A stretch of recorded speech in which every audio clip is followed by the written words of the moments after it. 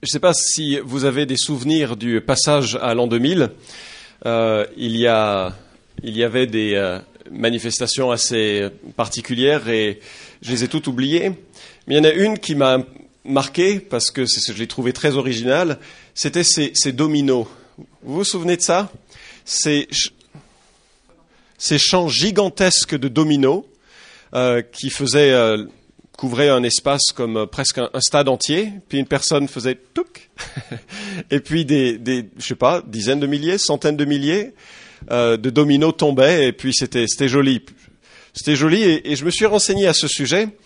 Non pas que l'activité m'intéresse, j'ai pas cette patience, parce qu'il faut à peu près 2 à 3 mois pour installer ces dominos. Il y a même des compétitions qui sont organisées chaque année, et je suis sûr que vous serez fascinés d'apprendre qu'en 2001, la compétition qui a lieu à Maastricht, aux Pays-Bas, a permis l'installation de 3 750 000 dominos. 3 750 000. Et il paraît qu'ensuite, non seulement ils ont compté ceux qu'ils avaient installés, mais ils ont compté ceux qui étaient tombés, 3 540 562. Et alors, ils avaient un taux de réussite de 94,4%. C'est des informations fascinantes. Le dimanche, vous avez bien fait de venir ce dimanche. Et ça va plus loin. En 2005, lors de cette journée, ils ont réussi à installer, et c'est le record actuel, 4 321 000 dominos. Et il en serait tombé 4 2136, soit un total largement inférieur à 2001, 92,6%. Ça vous dit qu'on fasse ça un jour à l'église? Il faut 2 à 3 mois pour installer ces choses-là, et ça peut même être dangereux. Lors de la compétition de 2005, il a été rapporté qu'un moineau est parvenu à entrer dans le lieu de la compétition et qu'il a fait tomber 23 000 dominos avant d'être abattu. C'est méchant comme oiseau. 23 000 dominos avant d'être abattu. Mais le meurtre de l'oiseau a causé une grande controverse. Plusieurs associations ont enquêté pour déterminer qui était responsable de la mort de cet oiseau. La personne qui a abattu l'oiseau a reçu des menaces et une radio hollandaise a offert 5 000 € à quiconque parviendrait à saboter le plateau en provoquant la chute d'au moins 1 million de dominos avant le 18 novembre. Il y a des gens qui sont très sérieux dans ce qu'ils croient et ce qu'ils font, n'est-ce pas? Autant pour installer des dominos que pour protéger l'oiseau qui voulait détruire ces dominos. Et vous allez me dire, quel est le lien avec le message? Peut-être la question la plus pertinente. Le lien est le suivant. C'est que nous sommes tous dans une assemblée des dominos et que s'il y en a un qui tombe, il peut faire vraiment des dégâts autour de lui. Nous sommes chacun une vitrine de Jésus-Christ et une vitrine influente. Nous sommes chacun dans nos réactions des enseignants en puissance. Nous sommes chacun dans nos vies à édifier ou détruire. Et Dieu voudrait en aucun cas que nous jouions au domino. Le Seigneur le dit en des termes qui ne doivent pas laisser la moindre ambiguïté. Je vous invite à lire en Matthieu chapitre 18 avec moi. Matthieu chapitre 18.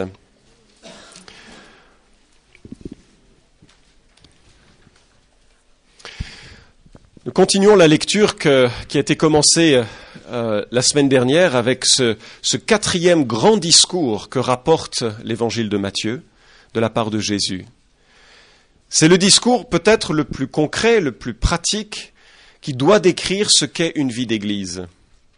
La semaine dernière, Jésus a évoqué la manière dont on rentrait dans l'église, ou la manière dont on rentrait dans sa communauté, dans l'assemblée qu'il bâtit. Et on va lire de nouveau à partir du verset 1, même si je concentrerai notre attention plus à partir du verset 5. À ce moment, les disciples s'approchèrent de Jésus et dirent « Qui donc est le plus grand dans le royaume des cieux ?» Alors Jésus appela un petit enfant, le plaça au milieu d'eux et dit « En vérité, je vous le dis, si vous ne vous convertissez et si vous ne devenez pas comme des petits enfants, vous n'entrerez point dans le royaume des cieux. C'est pourquoi quiconque se rendra humble comme ce petit enfant sera le plus grand dans le royaume des cieux. Et quiconque reçoit en mon nom un petit enfant comme celui-ci me reçoit moi-même.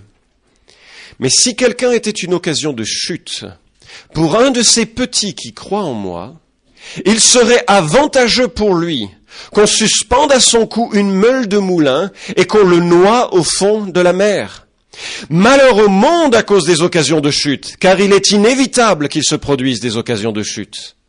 Mais malheur à l'homme par qui elles se produisent. On va s'arrêter là. Dans les versets qui précèdent, Jésus stipule très simplement à quelles conditions on entre dans le royaume du Christ. Et on n'entre pas dans le royaume du Christ par un esprit religieux, on n'entre pas dans le royaume du Christ par le baptême. On peut avoir été catholique ou protestant toute sa vie et ne pas être chrétien, ne pas être sauvé, ne pas faire partie de la communauté de ceux que Christ sauve. On y rentre en adoptant le profil d'un enfant dans sa simplicité, dans la foi facile qu'il exprime quand il a confiance. Et on y rentre en se convertissant, en faisant un virage, un demi-tour. On n'y rentre pas par une vue de l'esprit, je suis chrétien parce que je crois en Dieu, ou parce que j'ai toujours été quelqu'un de bien, ou parce que je suis catholique, ou parce que je suis évangélique. Non, on y rentre par un acte personnel de repentance et de conversion à Jésus-Christ. Et si on ne rentre pas ainsi, on n'est pas rentré. La Bible parle de ce moment où les hommes et les femmes seront rassemblés et puis il y en a qui auront été revêtus d'habits de noces, des vêtements blancs qui symbolisent la pureté qu'ils ont reçue de Dieu. Et puis les questions d'anges qui passent et qui disent « Mais toi, tu fais pas partie là de la fête, t'as pas de vêtements, t'as pas ton billet d'entrée. » C'est des mots terribles, ils sont placés à l'extérieur. Il faut rentrer dans le royaume de Dieu. On n'y est pas naturellement, il faut y rentrer. Et vous vous souvenez, par la lecture, en tout cas, c'est un rappel, vous vous souvenez que Jésus prend un petit enfant. On l'imagine, c'est peut-être le fils ou la fille de l'apôtre Pierre, puisqu'à ce moment-là, ils sont dans la maison de l'apôtre Pierre. Et peut-être que, en tous les cas, c'est un enfant qu'il connaissait ou qu'il devait connaître. Il le place au milieu et leur dit, voilà, si vous ne devenez pas comme un petit enfant, si vous ne vous convertissez pas, vous ne verrez pas le royaume des cieux. Et il continue d'élaborer cette image de l'enfant et il souligne l'importance de ne pas faire chuter le moindre des enfants du Seigneur. Il ne s'agit pas de ne pas faire chuter des enfants en tant qu'enfants, mais il s'agit de ne pas faire chuter ces petits-enfants que Jésus a évoqués dans les versets précédents, c'est-à-dire ceux qui sont devenus des disciples de Jésus, ceux qui sont devenus chrétiens. Alors, verset 5, il y aura 2 points à ce message, ce sera assez simple en fait. Verset 5, attention à bien recevoir les enfants du Christ. Regardez de nouveau. Quiconque reçoit en mon nom un petit enfant comme celui-ci, me reçoit moi-même. Alors vous comprenez bien que quand Jésus dit cela, quiconque reçoit en mon nom un petit enfant comme celui-ci, il a utilisé cet enfant comme une parabole. C'est pas quiconque reçoit un petit enfant, point. C'est quiconque reçoit le petit enfant dans ce qu'il représente, un disciple de Jésus, quelqu'un qui vient de découvrir la foi. Et il dit quelque chose qui est extraordinaire, c'est que celui qui reçoit un chrétien, notamment un jeune chrétien, il reçoit qui ? Jésus lui-même. C'est assez fort comme expression. Le terme recevoir possède ici l'idée d'accueillir de façon officielle, de recevoir quelqu'un en reconnaissant qui il est dans sa relation avec Jésus-Christ. C'est cela, recevoir en son nom. C'est voir le nom du Christ sur son front. Vous êtes entré dans ces locaux, vous avez serré des mains, vous avez fait des bises, vous vous êtes penché plus bas vers des enfants, j'espère, pour leur signifier votre intérêt, votre marque de respect pour ces enfants. Mais peut-être vous n'avez pas pensé que vous veniez de le faire à Christ en personne. C'est fort, non ? Vous rentrez ici, ou bien vous accueillez chez vous d'autres chrétiens, et ça semble être que des amis, que des frères et sœurs. Mais ça va bien au-delà. Ça va bien au-delà. Vous accueillez le Christ en personne. Peut-être cette semaine, vous êtes allé rendre service à un frère ou une sœur en difficulté. Peut-être vous avez passé un coup de fil juste pour l'encourager. Peut-être vous avez écrit un mot, peut-être vous avez prié pour un chrétien qui passe par un temps plus lourd, plus difficile. Vous savez à qui vous l'avez fait ? Au Christ en personne. Si la relation dans une église pouvait être comprise ainsi, mais il n'y aurait plus jamais de conflit dans les églises. Si les gens pouvaient percevoir qu'il y a sur le nom des disciples de Jésus le sceau de l'Esprit, le nom de Jésus-Christ en personne, mais il y aurait un tel respect mutuel, il y aurait un tel accueil d'honneur. Parce que voyez-vous, il y a continuité entre ceux qui deviennent les enfants de Dieu et Dieu lui-même. Toutes les métaphores que l'on trouve, toutes les images que l'on trouve dans le Nouveau Testament et qui décrivent l'Église, décrivent une relation continue ou organique, vivante avec le Christ. Par exemple, il y a le cep et la vigne. C'est difficile de voir vraiment à partir de quel endroit on passe du cep à la branche. Il y a la tête et le corps. Oui, mais la tête, c'est là. Et puis, il y a cette relation très très proche qui s'exprime. Je vous invite à lire avec moi en Actes chapitre 9 le récit de la conversion de l'apôtre Paul. Vous vous souvenez de cet homme qui au départ se nommait ou prénommait Saül, était un être profondément anti-chrétien. Il allait de ville en ville pour faire enfermer les disciples de Jésus-Christ. C'était ça, Paul, avant qu'il devienne Paul le croyant et puis l'apôtre. Il allait de ville en ville, faisait emprisonner les chrétiens parce qu'il voulait cesser, il voulait terminer ce mouvement, cette dissidence du judaïsme qu'il jugeait hérétique et dangereux pour le judaïsme. Verset 1 nous dit Saul, qui respirait encore la menace et le meurtre contre les disciples du Seigneur, se rendit chez le souverain sacrificateur et lui demanda des lettres pour les synagogues de Damas, afin que, s'il s'y trouvait quelques-uns, hommes ou femmes, qui suivent cette voie, il les amène liés à Jérusalem. Comme il était en chemin et qu'il s'approchait de Damas, tout à coup, une lumière venant du ciel resplendit autour de lui. Il tomba par terre et entendit une voix qui lui disait « Saul, Saul, pourquoi me persécutes-tu » Vous imaginez le choc pour Saul ? Il persécutait pas Jésus. Il persécutait les chrétiens. Et il faisait que prendre des chrétiens pour les mettre en prison. C'était bien ça, non ? Enfin, à ses yeux, il n'y avait pas de problème à faire ce genre de choses. Donc il les mettait en prison et il se disait, je rends service à Dieu et puis tout va bien. Mais qu'est-ce que dit Jésus ? Pourquoi me persécutes-tu ? Me persécutes-tu ? Bien-aimé, toucher à un enfant du Seigneur, c'est pas une bonne idée. C'est vraiment pas une bonne idée. Parce que c'est toucher à la personne de Christ.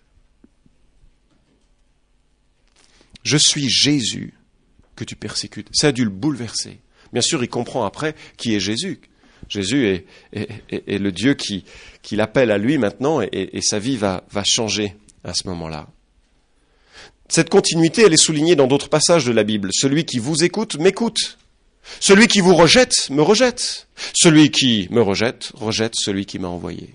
Il y a cette sorte de chaîne organique entre le Père qui envoie le Fils qui envoie les disciples, et la position que les hommes et les femmes ont au sujet des disciples de Christ reflète la position qu'ils ont vis-à-vis de Dieu en personne. À la fin des temps, Jésus évoque le sort des survivants de la tribulation et la manière dont ils auront traité ses frères, c'est-à-dire, je crois, le peuple juif, la manière dont ils auront traité ses frères révélera s'ils ont confiance ou pas dans la personne de Jésus. Et Matthieu 25 dit ceci, « En vérité, je vous le dis, dans la mesure où vous avez fait cela à l'un de ces plus petits de mes frères, c'est à moi que vous l'avez fait. » Avec son corollaire inverse, « En vérité, je vous le dis, dans la mesure où vous n'avez pas fait cela à l'un de ces plus petits, c'est à moi que vous ne l'avez pas fait. » J'ai presque envie de vous demander de vous retourner et de vous regarder les uns les autres. Mais je l'ai déjà fait une fois ou deux, alors je ne veux pas user de l'illustration, mais Vous voyez le Seigneur, les uns envers les autres? Vous voyez la marque du Seigneur? Alors bien sûr, dans l'Église, on répondrait « Mais oui, bien sûr !» Mais en réalité, dans l'accueil que l'on se fait les uns aux autres. Un ami me disait récemment qu'il regrettait que dans notre Église, notamment cette année, on ait tellement orienté la vie de l'Église dans le ministère de la communication de l'Évangile. Et c'est vrai que cette année a été exceptionnelle en cela, et qu'on a moins mis l'accent sur le développement de relations fraternelles. Et c'est vrai qu'il est difficile de mener toutes les possibilités en même temps. Et je crois que quelque part, il a un peu raison, même si le salut des âmes, c'est quand même la préoccupation qui doit saisir nos tripes. Mais il a un peu raison, et ça me faisait penser à Galates 6:10. Ainsi donc, pendant que nous avons l'occasion, pratiquons le bien envers tous, et surtout envers les frères en la foi. Alors attention à la manière dont nous accueillons les uns les autres. Et puis alors, surtout aussi, attention à ne pas dégoûter les enfants du Christ. Et le propos devient extrêmement solennel à partir du verset 6. Si quelqu'un était une occasion de chute pour un de ces petits qui croient en moi, il serait avantageux pour lui qu'on suspende à son cou une meule de moulin, qu'on le noie au fond de la mer. Malheur au monde à cause des occasions de chute, car il est inévitable qu'il se produise des occasions de chute, mais malheur à l'homme par lequel ou par qui elles se produisent. Et le ton devient très, très mordant. Jésus, qui est le sauveur, est aussi le juste juge. Et là, ses propos sont d'une sévérité extrême. Et je pense à cet effet domino que j'ai souligné dans l'introduction. Attention, nos vies ont un impact autour de nous, qu'on le veuille ou pas, positivement ou négativement. Et le Seigneur se soucie de ces petits qui croient en moi, c'est-à-dire ceux qui se sont convertis et sont devenus ses disciples. Il ne veut pas que ces petits tombent. Vous savez ce que c'est une occasion de chute? Le mot grec nous a donné scandaliser. Et l'idée, c'est de faire trébucher ou faire chanceler. Il est lié à la notion d'un obstacle sur la route. Je me souviens plus du titre de ce film que j'ai trouvé génial, où on a ce groupe, je crois, de Jamaïcains qui veulent partir aux Jeux Olympiques. Et Rasta Rocket, il est génial, un film à voir, c'est un must. Bon, je devrais pas dire ça parce que je me souviens plus trop s'il y avait d'autres. Bref. Mais dans ce film, Rasta Rocket, vous avez ces athlètes qui sont de grands coureurs et qui se préparent pour partir aux Jeux Olympiques. Et l'un d'entre eux est exceptionnellement doué aux 100 mètres ou aux 200 mètres, je ne sais plus. Et le voilà qui court. Et un de ses copains, un petit peu folichon, pas très consacré, rigolo, le fait tomber. Et c'est aux éliminatoires. Alors il ne peut pas partir aux Jeux Olympiques. Il ne peut pas être, alors qu'il avait toutes ses chances, non seulement d'être qualifié, mais de gagner aux Jeux Olympiques, il ne peut pas partir. Il est tombé. C'est ça une occasion de chute. C'est lorsque quelqu'un fait un croche-patte tel que l'autre, il s'effondre. Et il perd la course. Il perd le sens de courir. Il cesse d'avancer. Une occasion de chute, c'est ça. C'est pas le fait d'être déçu, n'est-ce pas, par quelqu'un. Parce qu'à ce moment-là, je sais, oulala, on est tous dans des situations comme ça. Mais c'est le fait que on a fait faire une chute sérieuse, prolongée, majeure, significative. Au sens propre, nous dit le dictionnaire biblique Emmaüs, l'expression se rapporte à une pierre émergeant du sentier, mais profondément enfouie dans le sol, de sorte qu'au lieu de céder comme un caillou devant le pied qui la heurte, elle fait tomber l'imprudent qui s'y achoppe. Les occasions de chute, ce sont toutes les situations, tous les conseils, toutes les personnes qui facilitent le dérapage d'un chrétien vers l'injustice, vers l'immoralité, vers le péché, ou pire, et c'est surtout cela, vers l'abandonnement de la foi. Jésus est à la fois réaliste et terrible. Réaliste parce qu'il dit, vous savez, ce sera impossible de les enlever. Le jour vient, la Bible dit qu'un jour les anges viendront, ils enlèveront tout, il n'y aura plus d'occasion de chute, plus de problème. Donc elles vont se produire, mais attention, malheur à celui qui a une occasion de chute. Alors je me suis dit, c'est quoi une occasion de chute plus spécifiquement? Où est-ce que l'on trouve des descriptions de ces occasions de chute? Bien, la première, la plus grande d'entre toutes, c'est Romains chapitre 9 qui parle de Christ comme une pierre d'achoppement. Christ est une pierre d'achoppement, c'est-à-dire qu'il force les hommes et les femmes à se positionner. Et selon leur positionnement, ils seront avec lui pour l'éternité ou loin de lui pour l'éternité. Et en ce sens, il est une énorme occasion de chute. Jésus est une occasion de chute. On trébuche sur lui ou on est sauvé par lui. Mais c'est l'un ou l'autre. C'est on-off, blanc, noir, chaud, froid. D'accord ? C'est absolu comme occasion de chute. La Bible parle, un deuxième exemple, de fausses doctrines comme des pierres d'achoppement. Jésus met en garde l'église de Pergame qui laisse enseigner certaines doctrines causant la chute de leurs auditeurs. Un enseignement erroné va plonger les hommes et les femmes dans une manière de vivre la vie chrétienne erronée. C'est chuter cela. Troisièmement, la persécution, la soif des plaisirs peuvent être une occasion de chute, ou même les difficultés de la vie peuvent être une occasion de chute. Lorsque Jésus donne la parabole du semeur, il dit qu'il y en a qui vont pas continuer avec Christ. Ils vont faire juste un petit bout de chemin avec Jésus, mais dès qu'une tribulation va survenir, ou bien lorsqu'ils seront confrontés entre le désir de suivre Jésus et le désir de pécher, ils diront, la vie avec Jésus c'est trop dur, et ils vont se vautrer dans le péché. Je dis pas quelqu'un qui pêche et qui le réalise et qui se repent, mais il va se vautrer dans le péché en abandonnant Christ. Je parle pas de perfection, je parle d'un abandonnement qui montre qu'il n'y a jamais eu de relation personnelle avec Jésus. Il y a certains comportements aussi qui facilitent la séduction du diable. Vous savez ce que 2 Corinthiens 2,11 dit, c'est fascinant. L'apôtre Paul a repris dans la première lettre aux Corinthiens un homme qui a commis un acte répréhensible, l'inceste. Et cet homme, il a été discipliné, on l'appelle à la repentance, alors que personne ne l'appelait au départ à la repentance. Paul dit non mais ça va pas, conduisez-le à réaliser ce qui se passe. Et il semblerait que cet homme se soit repenti. C'est génial, c'est ça la grâce, quand un homme peut se repentir de cela. Oui, mais le problème c'est que dans l'Église, tous n'étaient pas tout à fait d'accord d'accepter ce frère de nouveau parmi eux. L'amertume, la violence du jugement de l'autre était, aux yeux de 2 Corinthiens 2,11, un moyen que Satan pouvait utiliser pour être sur l'Église avec un avantage à Satan. Bien-aimés, je ne sais pas si vous avez de l'amertume contre un frère ou une sœur, mais si c'est le cas, on laisse la porte grande ouverte au diable. Éphésiens 4, 27. La colère non gérée ouvre en grand la porte au diable. C'est une occasion de chute, l'amertume. Pour soi-même, pour les autres.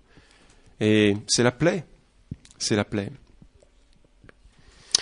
Le diable aussi agit particulièrement, nous dit 1 Corinthiens chapitre 7, verset 5, dans un couple marié, lorsque l'un ou l'autre se refuse de façon continue à son conjoint, il permet à Satan de mettre des bouchées doubles dans sa tentation.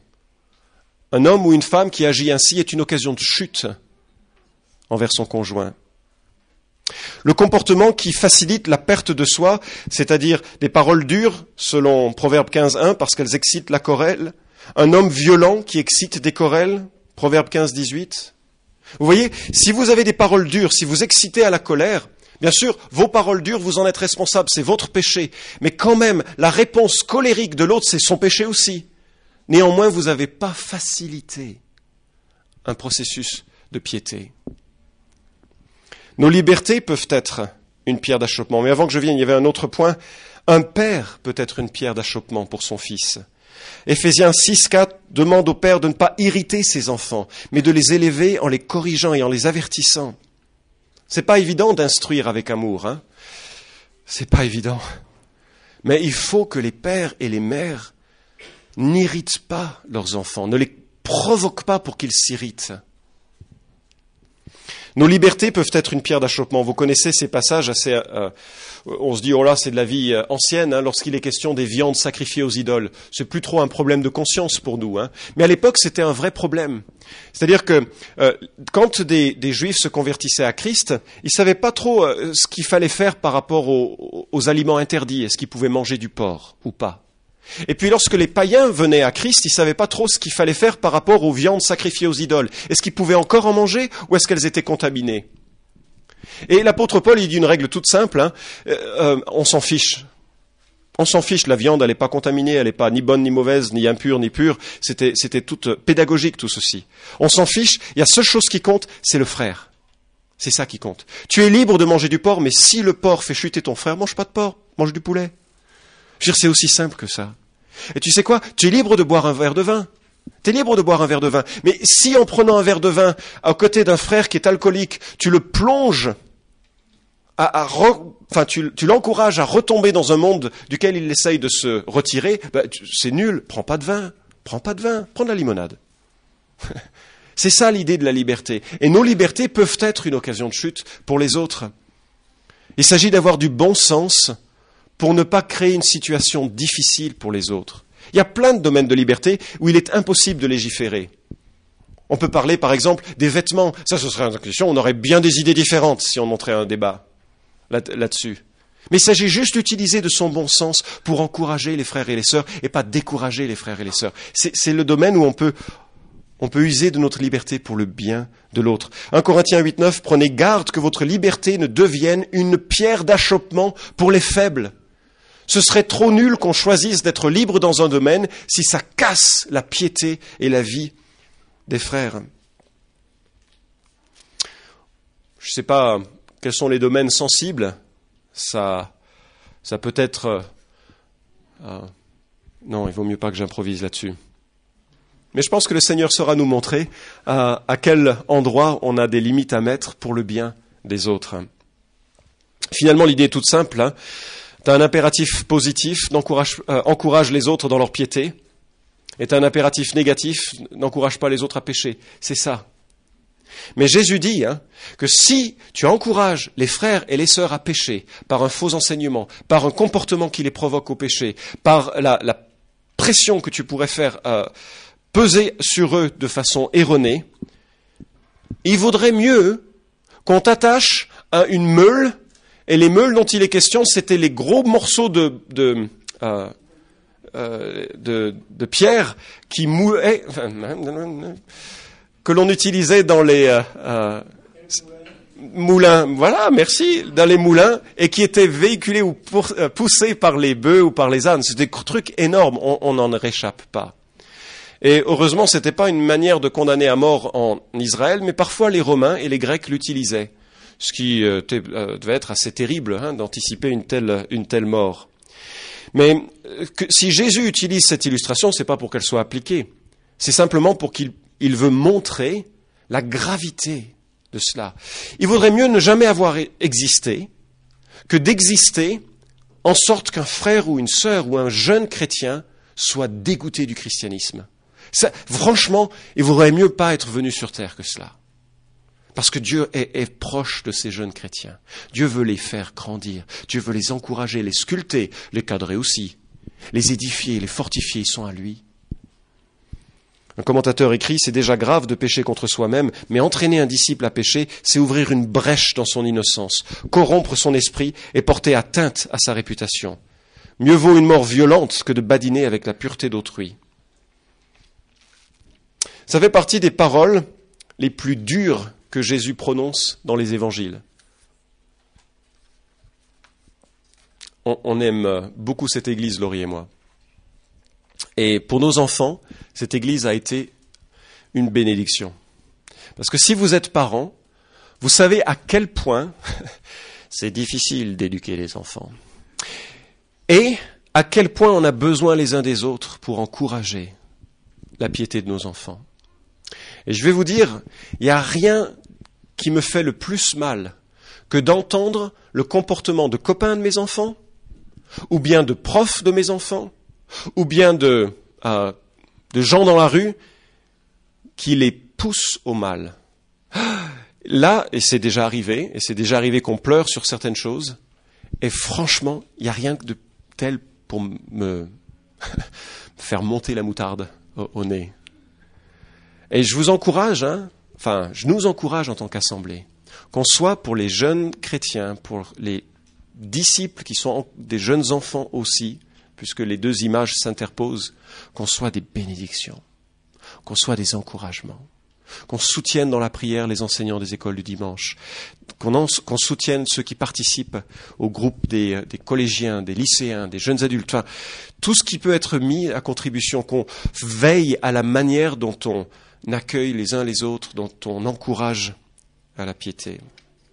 Bon, je termine avec 2 remarques. La première évidente juste pour qu'on prenne très sérieusement l'héritage qu'on laisse dans nos relations les uns avec les autres. Puis une deuxième remarque, et peut-être ce sera utile de juste un peu équilibrer l'intensité des propos de Jésus. Si quelqu'un est une occasion de chute pour un autre, son péché c'est quoi ? C'est d'être une occasion de chute. Ce n'est pas de porter le poids du péché qui a été commis. Vous voyez la différence ? Et si par mon comportement, et je sais que je l'ai été pour mes enfants parfois, un découragement, eh bien, il faut que je demande pardon à Dieu pour cela, il faut que je demande pardon à mes enfants pour cela. Mais si mes enfants choisissent de s'appuyer sur mon péché pour commettre un péché, c'est leur péché. C'est pas le mien. Chacun est responsable de ce qu'il fait. Ézéchiel chapitre 18 nous dit vous n'aurez plus lieu de dire ce proverbe sur la terre d'Israël, les pères mangent des raisins verts et les dents des enfants sont agacées.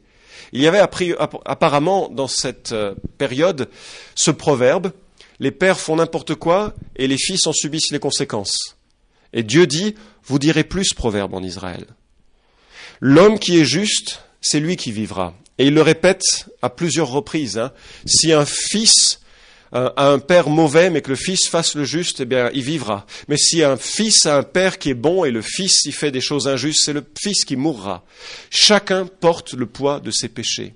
En aucun cas, un père est responsable des péchés de son fils. En aucun cas, un fils est responsable des péchés de son père. Et personne ne peut justifier son propre comportement sur le dos des autres. Quelqu'un qui est amer, il n'est pas amer parce que quelqu'un a été en colère contre lui. Il est amer parce qu'il a choisi de réagir à une situation. Et on peut le comprendre. Mais n'empêche, il faut qu'il gère le péché en tant que péché dans son cœur. La bonne nouvelle, c'est qu'un jour, Jésus changera ce monde. Matthieu 13, 41, le Fils de l'homme enverra ses anges qui arracheront de son royaume tous les scandales et ceux qui commettent l'iniquité. Le jour vient, il n'y aura plus d'occasion de chute. Tous les scandales seront partis. Et tous ceux qui commettent l'iniquité seront ôtés. Quelle grâce, hein ? Quelle grâce. En attendant, que Dieu nous inspire à être vraiment des exemples rayonnants. Pas parfaits, parce que si c'était le cas, moi, il faut même plus que je continue de prier. Pas parfaits, mais sincères. Quand Dieu nous montre un péché, on le confesse. Quand on fait du mal à un frère, on le confesse. On avance, on tombe, on se relève et on marche vers le Christ dans la sincérité d'une marche selon Christ. Et lorsqu'on a besoin d'aide, on demande à un frère de la prière ou de s'encourager, on avance pour se soutenir les uns les autres, pour former un corps vivant qui progresse vers la sainteté de Christ. On prie ?